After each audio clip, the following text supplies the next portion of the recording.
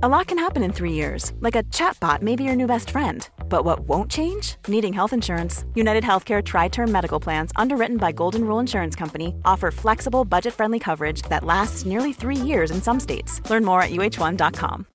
Millions of people have lost weight with personalized plans from Noom. Like Evan, who can't stand salads and still lost 50 pounds. Salads generally for most people are the easy button, right? For me, that wasn't an option. I never really was a salad guy. That's just not who I am. But Noom worked for me. Get your personalized plan today at Noom.com. Real Noom user compensated to provide their story. In 4 weeks, the typical Noom user can expect to lose 1 to 2 pounds per week. Individual results may vary. What in the world is happening on Wall Street? Economic indicators. Who knows where this is going to end up? To understand the economy, you have to understand human nature.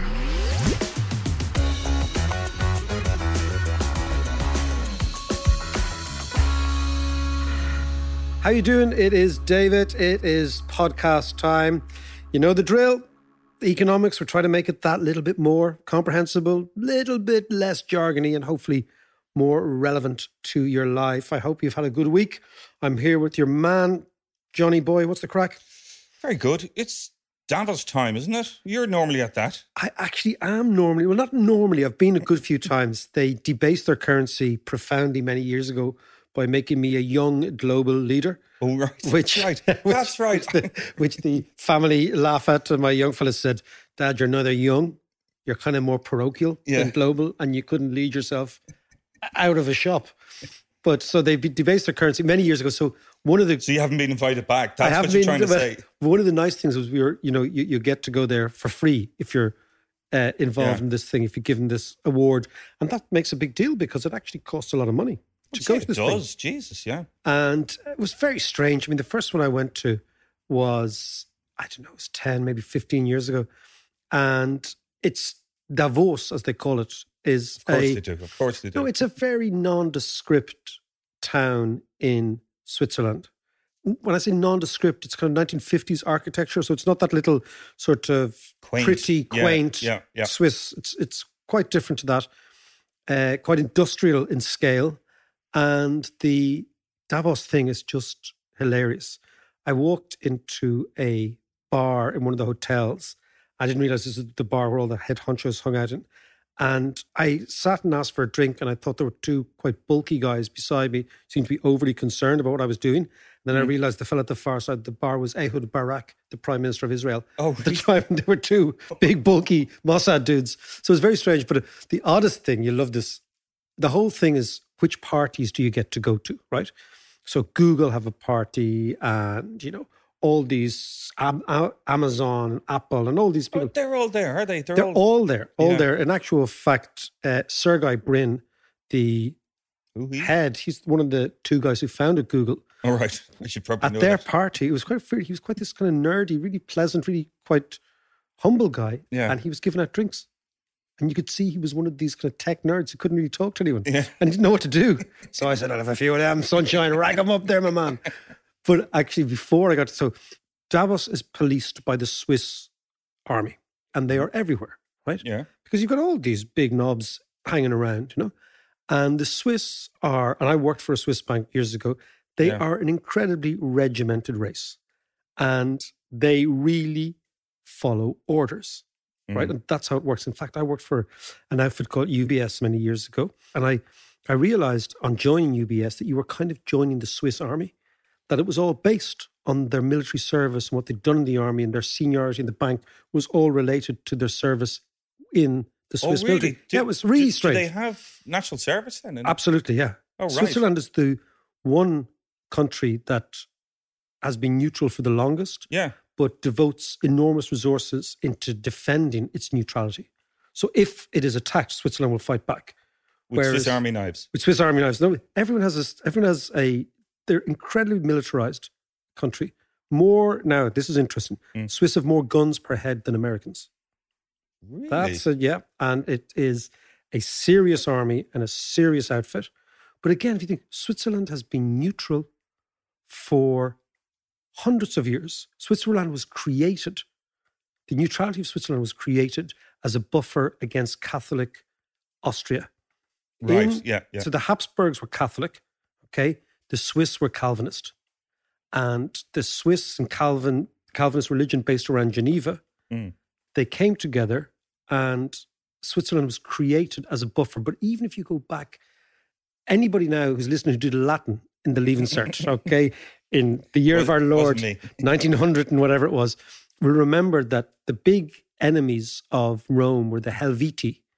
And the Helvetii were the Swiss tribes. And they were the lads who let your man Hannibal in the back door. Ah, okay, yeah. And then that expression, crossing the Rubicon, was actually Hannibal crossing the Rubicon, but he was backed by the Helvetii, the Swiss tribe. So they've been knocking around for a long time, but their neutrality is really interesting. And in Davos, they speak a language called Romansh. So there's 4 languages in Switzerland. There's German, there's French, there's Italian. In fact, the busiest bank in UBS's entire global network was the retail deposit bank on the border of Italy called Ticino, which is a tiny little province. Right. Because all the Italians were barreling their money over all the time. Yeah. And then there's this really old language called Romansh, which is a kind of half German, half Italian, and the echoes of Latin that was spoken there years ago. So it's a fascinating place. That's amazing. It is a really interesting country, you know. And it doesn't ask me about Davos, for Christ's sake. But I know. But I'll tell you about Davos. So the Swiss army police this thing, right? So you need a ticket to get into everything. You need to be invited to all these parties. Yeah. So I'm queuing up and it's freezing cold. Like it's minus 20 odd, you know? And there's a young Swiss army fella, maybe 18, conscript, with a big gun. And he's blocking the door. And he's taking people with tickets. And his order is to take only the lads with tickets get in. Yeah. So fellas like me are shuffling enough, snaffle the ticket, get in. And there's an old geezer beside me. And the Swiss dude is looking at him. And the old geezer's trying to get in. The Swiss guy's saying, no, sorry, you've no... And he's speaking in Schweizerdeutsch back to him, right? Yeah. And he's... and he says... and the old guy gets a bit agitated. And I heard a kind of slightly Aussie accent. It's Rupert Murdoch. No way. And the young fella had no idea who he was, right? And the really interesting... So the young fella had no idea who he was and he wasn't getting in. That's brilliant. And nobody's ever said no to Rupert. So it was like a clash of two cultures, right? The young lad's like, sorry, dude, I don't give a shite who you are, right? Not down, you're not getting in. You're not getting in. Sorry, son. The ladies, come on in. Sorry, you're coming in later You're wearing runners, really. Yeah, you're wearing runners. Come back in an hour, right? And Rupert, of course, is fuming because he's never been refused entry to anything. And it was a beautiful clash of cultures. So and he's like, and do you know who I am? And the dude says, no, I have no idea who you are. And then, of course, he radios this captain because Rupert Murdoch was going mad. And people in the crowd were then realising, that is Rupert Murdoch. And the captain comes down and he says, no, sorry, dude, you've no thing. Yeah, exactly. And it was really funny. And then eventually some big... We don't read the Sun over here. Yeah, some honcho came in. But it was really interesting because you imagine that Rupert Murdoch has never, ever, in those sort of situations, been said, sorry, son, you don't have the right badge. Yeah. And the Swiss guy had never seen this old dude and said... So that's... yeah, it was funny. Before we begin, I want to just mention that this episode is brought to you thanks to our Patreon supporters. And to help support the content, and perhaps more importantly, to unlock exclusive comment and scenes and footage and episodes, please consider becoming a patron at patreon.com/David McWilliams. Well, back to here. As we were saying there last week, the election is kicking off with placards coming up everywhere. And of course, one of the big hot topics for here and for the election is housing, and has been for the last while. But I don't think we should spend too long on Ireland as such. I'd love to put the whole housing issue in perspective, in a global perspective. Yeah, no, I think you're right. I think we tend to get far too navel-gazing here, and we don't realise that in the last 10 or 15 years, particularly in the last 10 or 15 years, and maybe going back longer than that, housing has become a massively destabilising factor in the global economy, particularly the English-speaking world. So I'm talking about America, Australia, Canada, Britain, ourselves, and what I would say proxy British places like Hong Kong, places that were based on originally having British legal systems, etc. Why English-speaking system. English-speaking system, it's because of the way we view home ownership. Now, there is and anybody's interested in this, there's been a fantastic, deep article written in The Economist magazine this week. It has a really, really in-depth look at global housing. And it makes the point, and their point is, and I think we should discuss it, that home ownership and the obsession with home ownership has been a massive blunder economically, financially, and socially to the Western world. And I think this is really interesting. What they make the point is, and we've talked about this before, is that the housing market causes two very destabilizing issues in global economics, in modern economics. One is it creates the roots and the conditions for boom-bust cycles. So you don't ever get a boom-bust cycle without a housing boom. And in recent years, you don't get deep recessions in Western countries that are not caused by housing booms. So basically, the recession is the wages of sin that is the housing boom that comes before it. That's the first thing. And the second thing, so it destabilizes the system, right? It then forces governments to intervene. And then usually what happens after a housing boom is you get austerity. Yeah. And people who are affected badly by austerity are poorer people. And the reason poorer people are affected by austerity badly, it's very simple. They depend more on the government for their income. And if you depend more on the government for your income, then if the government cuts back fiscal spending to try and balance the books after a housing bust, poorer people pay twice. And then they central banks introduce quantitative easing and stuff. And then that's another thing, and let's talk about that. So the first thing is there have been very few recessions in the last 30 years. In fact, I can't think of one with the exception of currency crises that happened in Argentina and Brazil and Mexico. And to a degree in Asia in 97. But those apart, the major recessions were caused by a housing boom fueled by cheap credit, where people lent too much to one sector, the thing went bust, and the subsequent recession, which are called balance sheet recessions. And they're very deep recessions because people's balance sheets are broken.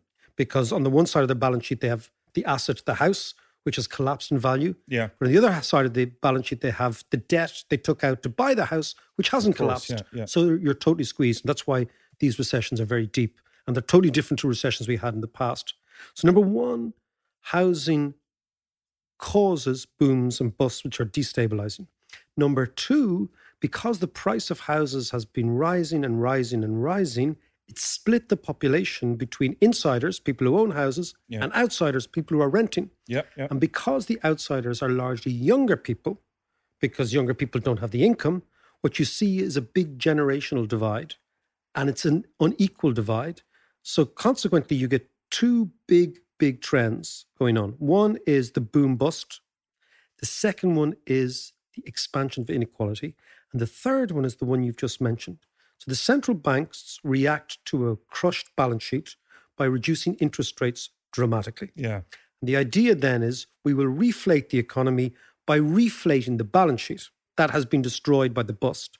But what happens in the bust is that people who owned those houses are forced to sell at distressed prices. Yeah. They sell to the already rich because the people who survived the recession are already rich and they have wealth and they have assets. So then as the economy recovers quite significantly afterwards, the already rich who picked up the assets at the discount become richer still. Because house prices are going up and they're exactly, and they're in clover. So what you do is you've got three big things going on. You've boom busts, you have the actual incipient inequality, which is driven by house prices. And then you have the fuel of that inequality, which is the quantitative easing drives down interest rates, up asset prices. People who are lucky enough to be able to buy assets get much richer. Who buys assets in recessions? Rich people. In fact, one of the great iron laws of economics is that people get really rich in recessions and most people get poor in booms. And the reason is because most people experience the boom because they're borrowing money. And what people don't realize is actually when you're borrowing money, you're getting poor.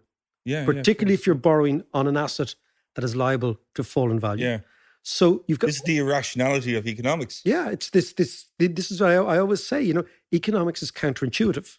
And if you ever want to learn economics, and I know there's lots of people listening to the podcast who would like to learn economics, the first thing you got to think about is that economics is counterintuitive. And actually on that, we are going to introduce an economics course quite soon, which is basically my old Trinity course. When I say old, it's the one I did this last year in 2019. But I've always said to my students is that when you think about economics and you say black, think white. When you say big, think small. When people say boom, think bust. Right. And that will keep you solvent. But so let's talk about the housing market. The Economist magazine is making the point that these are deeply destabilizing factors, and they stem from a shift in Western societies away from public to private housing, away from renting to home ownership, and all our economic policies have been biased by and jaundiced by this obsession with home ownership. Yeah. So it's interesting. So home ownership comes in after the Second World War. But you're saying that this was primarily in the English-speaking world. So London, Dublin, San Francisco. New York, San Francisco, Toronto, Australia, all the Australian cities. Yeah. Cape Town. So what's going on in Germany, France, well, the Germans, Asia? The Germans continue. Over half German people rent their properties. They don't buy, right? And these are long-term rents. Yeah, long-term rents. For 20 so years. Basically, I think what happened in Germany after the Second World War, if you can imagine what actually happened in Germany physically, that the entire housing stock was destroyed. Mm. You see those images of Germany after the Second World War, and they built public housing, and they built lots and lots of public housing.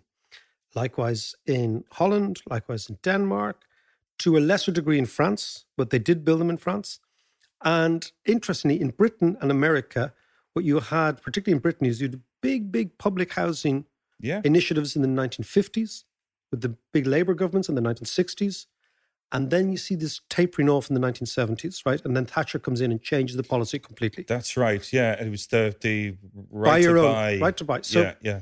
Likewise in the United States, what happened in the United States in the 1950s actually is a bulwark against communism.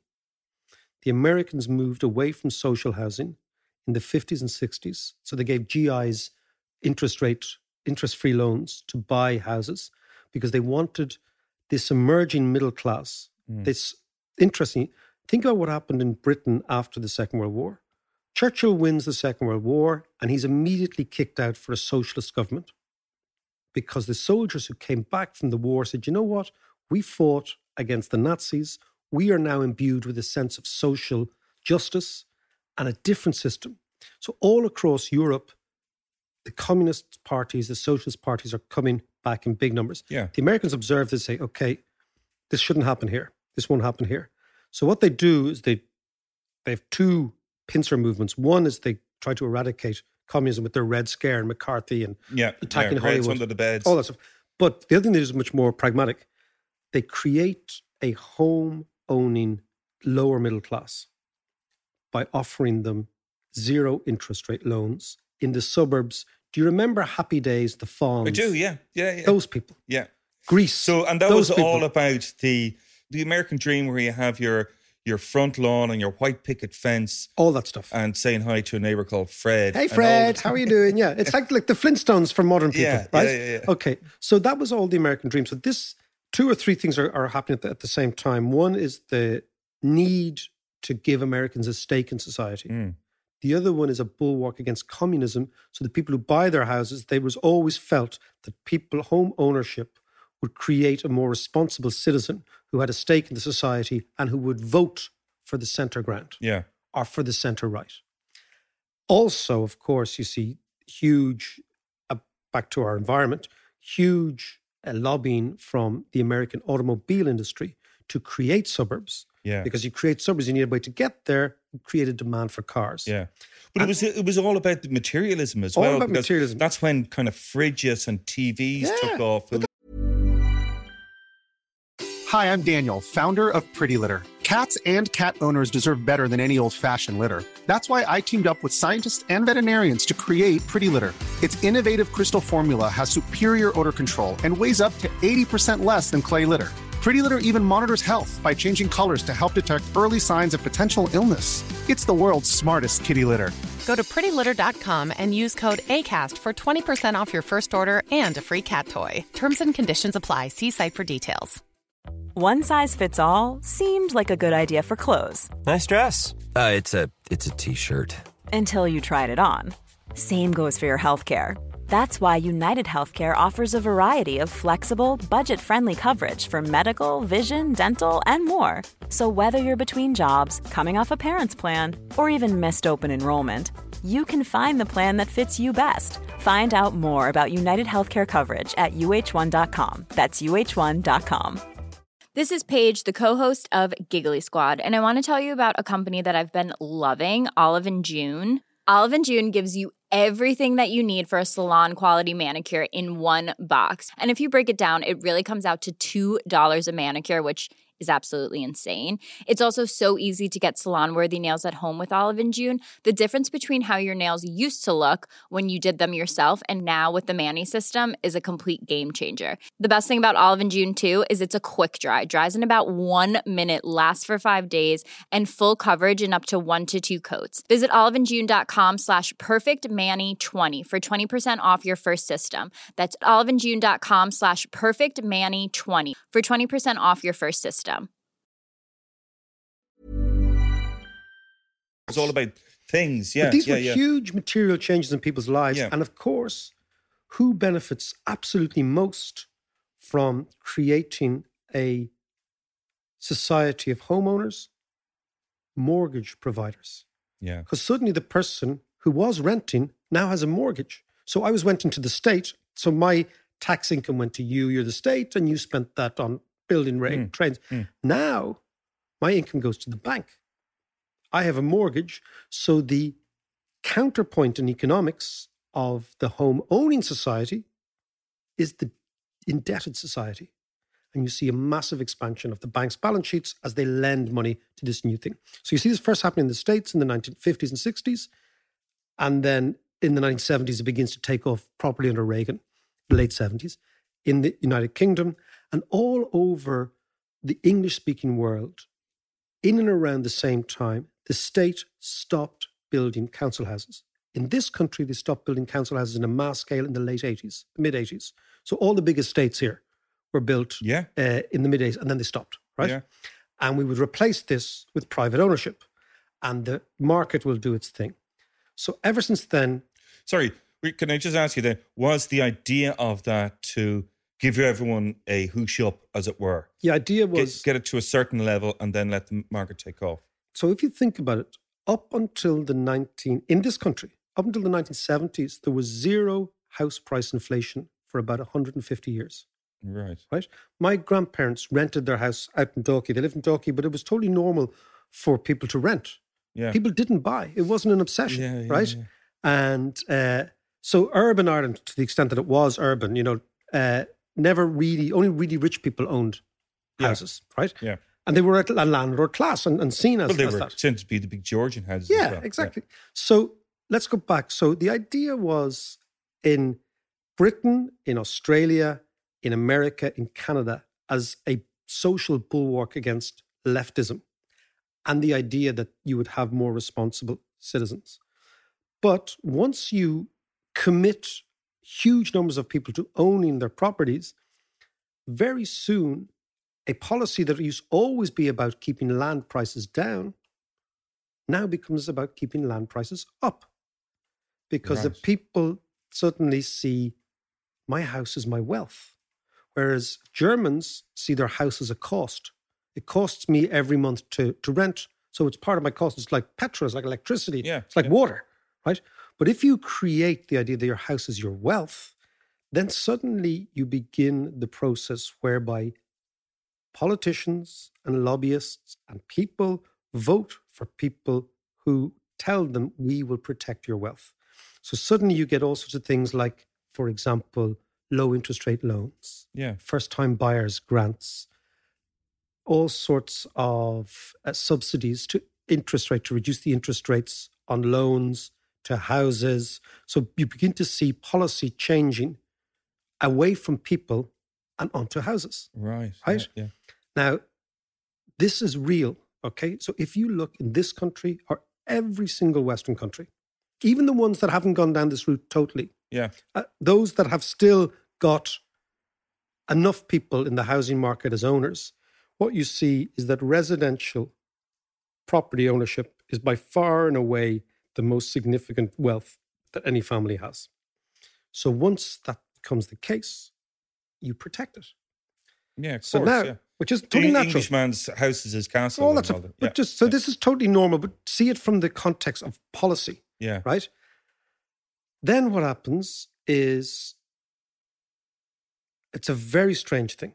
So in economics, people will say when the demand for something goes up, right? What will happen is the supply will respond. So we demand more houses, builders build more houses, and you know what? The prices don't increase so much. Yeah. But that doesn't happen if you've got a significant amount of the population whose wealth is tied up in their house. Because what they want to say is, you know what? I don't want anybody else living around here because my wealth in my house is based on exclusivity. Yeah. Okay, I live in an exclusive place. Yeah. I don't want another big estate beside me, right? I don't want high rises beside me because that undermines my wealth. So suddenly what you see is something really bizarre, John. And we've seen this all over the Western world. When the demand for housing in a city rises, not only does the supply not rise, it actually contracts, right? Because of NIMBYism. Yeah. So people say not in my backyard, or as I call it, bananaism, which is it's a superannuated form of NIMBYism. It's not NIMBYism, it's not in my backyard, it's build absolutely nothing anywhere near anything, right? That's bananaism, right? You see it all around Ireland, right? Yeah, you do. You do. So the supply contracts, right? So therefore, the only way you can ration the demand is for the price to go up. And then something really weird happens. As the price goes up and up and up, the wealth of the people who actually own houses goes up and up and up, and they double down on their efforts to make sure that nobody else gets a piece of the action. So what you see is this NIMBYism is having, where it is allowed, because there's loads of countries it's not allowed, and we'll talk about them in a minute. Yeah. So in Russia, it ain't allowed. Right. They just say, fuck you. Imagine that. The Russians built loads of houses. They don't have a housing problem, right? In Japan, Tokyo, Yokohama is the biggest conurbation in the world. Yeah. 30 million people living in an area between Dublin and Portlaoise. Think about it. Yeah. Think about what we've built between Dublin and Portlaoise. A few satellite towns and a few Apple Green petrol stations, right? They've built this conurbation. But they were a little bit like Dresden as well. Yeah, they were destroyed. Yeah. In actual fact, with the Japs destroy their housing stock quite regularly. How do you mean? They don't have this obsession with, in Tokyo, the buildings built in the 60s are knocked down and rebuilt regularly, right? Yeah. But they're, in fairness now, I was over there about 25 years ago. But one thing I did notice is that, like, it's a fascinating city, but it's kind of an ugly city because there's no planning and there's no kind of Japanese architecture when it comes to kind of modern buildings and houses and stuff. No, what they've done is the Japanese have, and also don't forget the Japs went through a massive boom bust in the late 80s. Yes. Massive. Yeah. And they've learned from that. But the question comes down to what extent do you allow NIMBYism to dominate the planning process? So think about what happened, right? We shift to home ownership in a big way for maybe all the right reasons, right? We then see more and more people's wealth tied up in their houses and less people's wealth coming from their income as workers. This then causes a shift in policy because we then begin to bias all our policies towards fueling that wealth. Yeah. So suddenly rising house prices becomes an objective.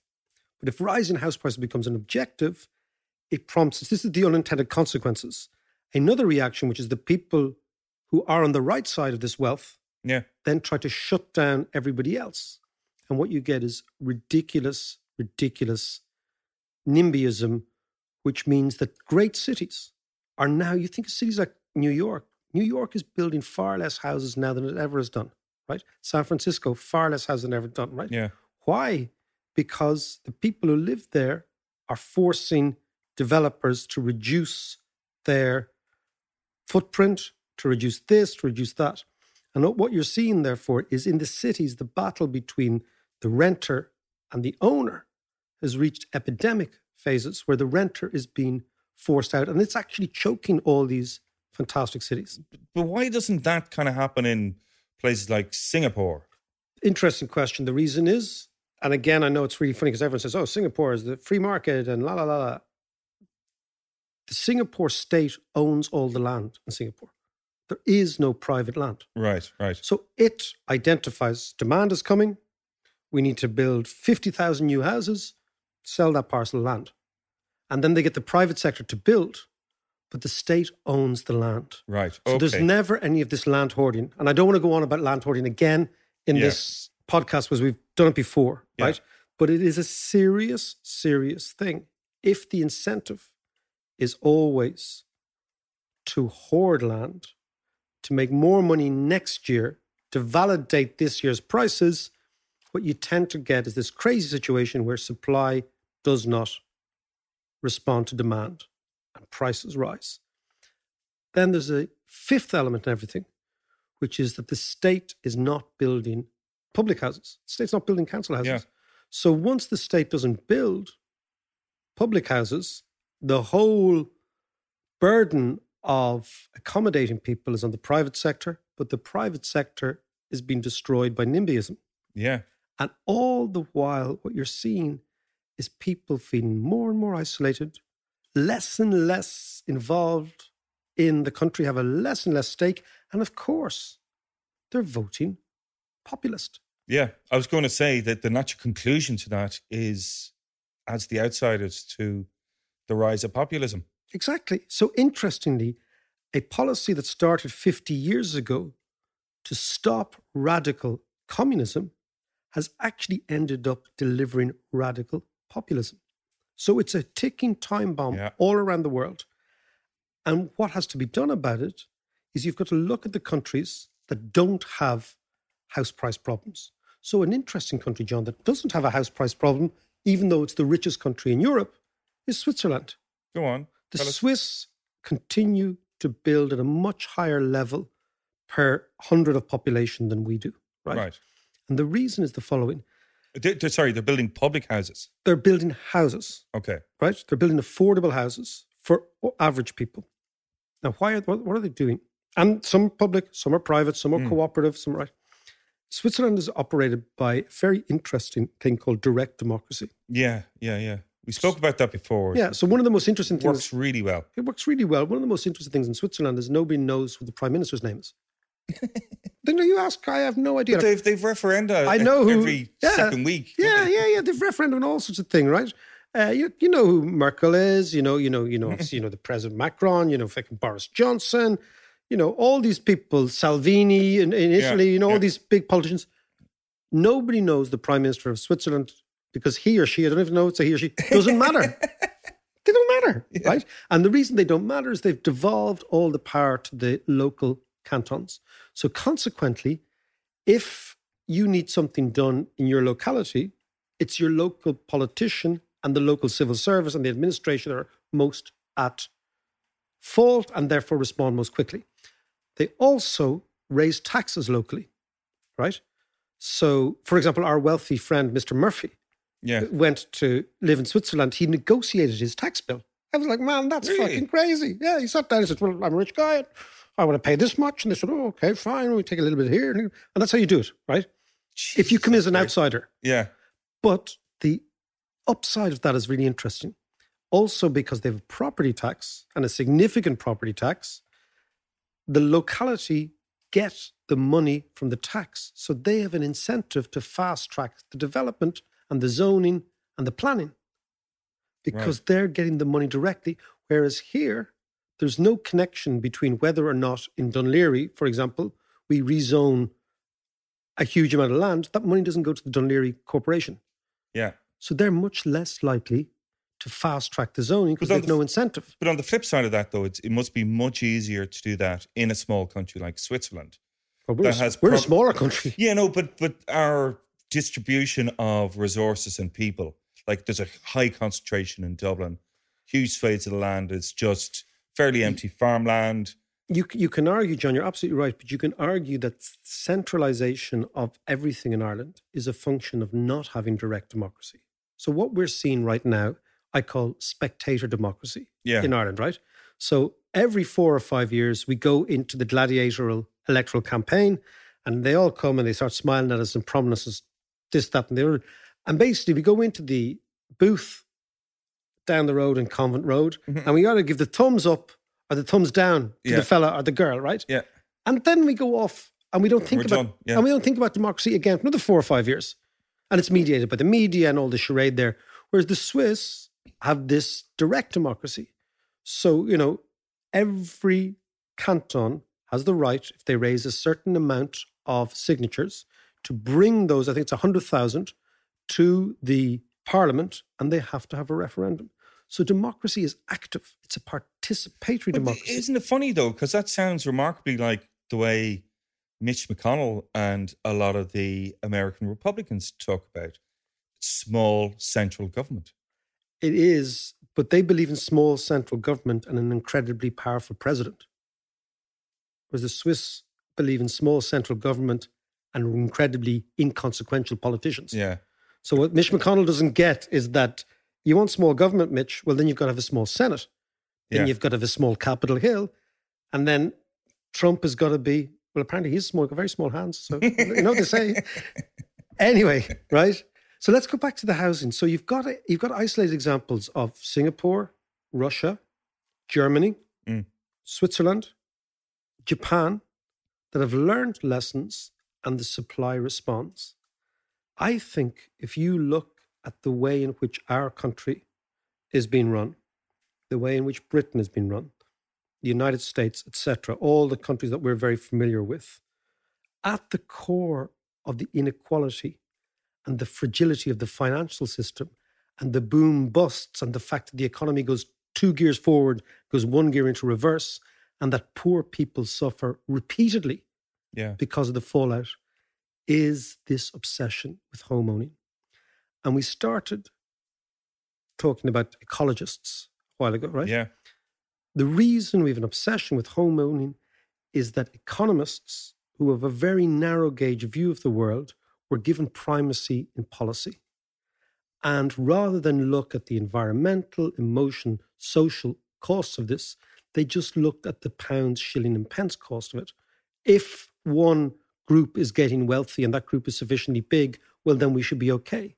But they didn't realize that the group that's getting poor are the young and the already poor. And the reason the already poor are getting it is that, think about what's happening.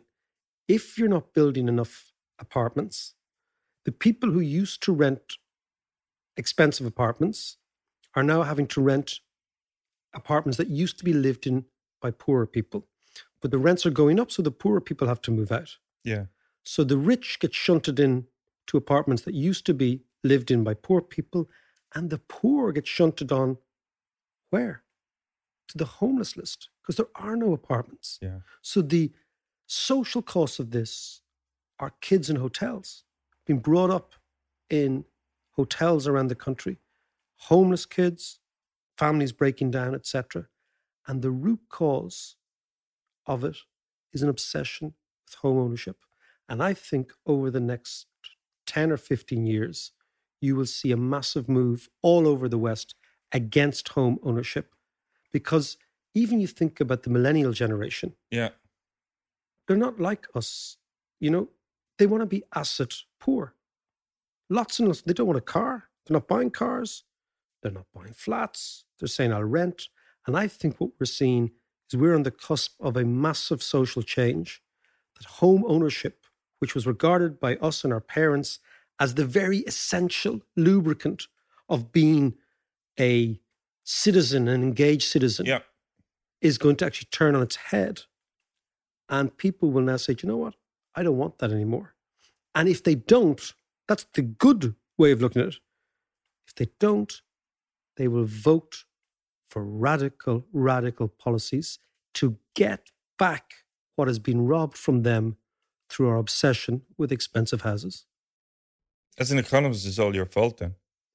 Absolutely. Fucking the whole thing is my fault. I want to just mention that on the 15th of March, our live show in the Olympia, no less. Those tickets will be on sale now. It's on Ticketmaster, is it? Yep. It's on Ticketmaster. And that'll be myself and John on the Olympia stage. It's a really nice night because it's a Sunday before Paddy's night. So nobody's working Monday. So that's the 15th of March in the Olympia in the centre of town.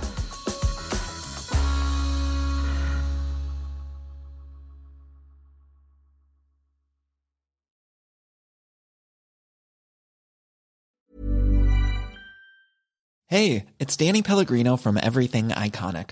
Ready to upgrade your style game without blowing your budget? Check out Quince. They've got all the good stuff, shirts and polos, activewear, and fine leather goods, all at 50 to 80% less than other high-end brands. And the best part? They're all about safe, ethical, and responsible manufacturing. Get that luxury vibe without the luxury price tag. Hit up quince.com/upgrade for free shipping and 365-day returns on your next order. That's quince.com/upgrade. When you need mealtime inspiration, it's worth shopping Kroger, where you'll find over 30,000 mouth-watering choices that excite your inner foodie. And no matter what tasty choice you make, you'll enjoy our everyday low prices, plus extra ways to save, like digital coupons worth over $600 each week. You can also save up to $1 off per gallon at the pump with fuel points. More savings and more inspiring flavors make shopping Kroger worth it every time. Kroger, fresh for everyone. Fuel restrictions apply.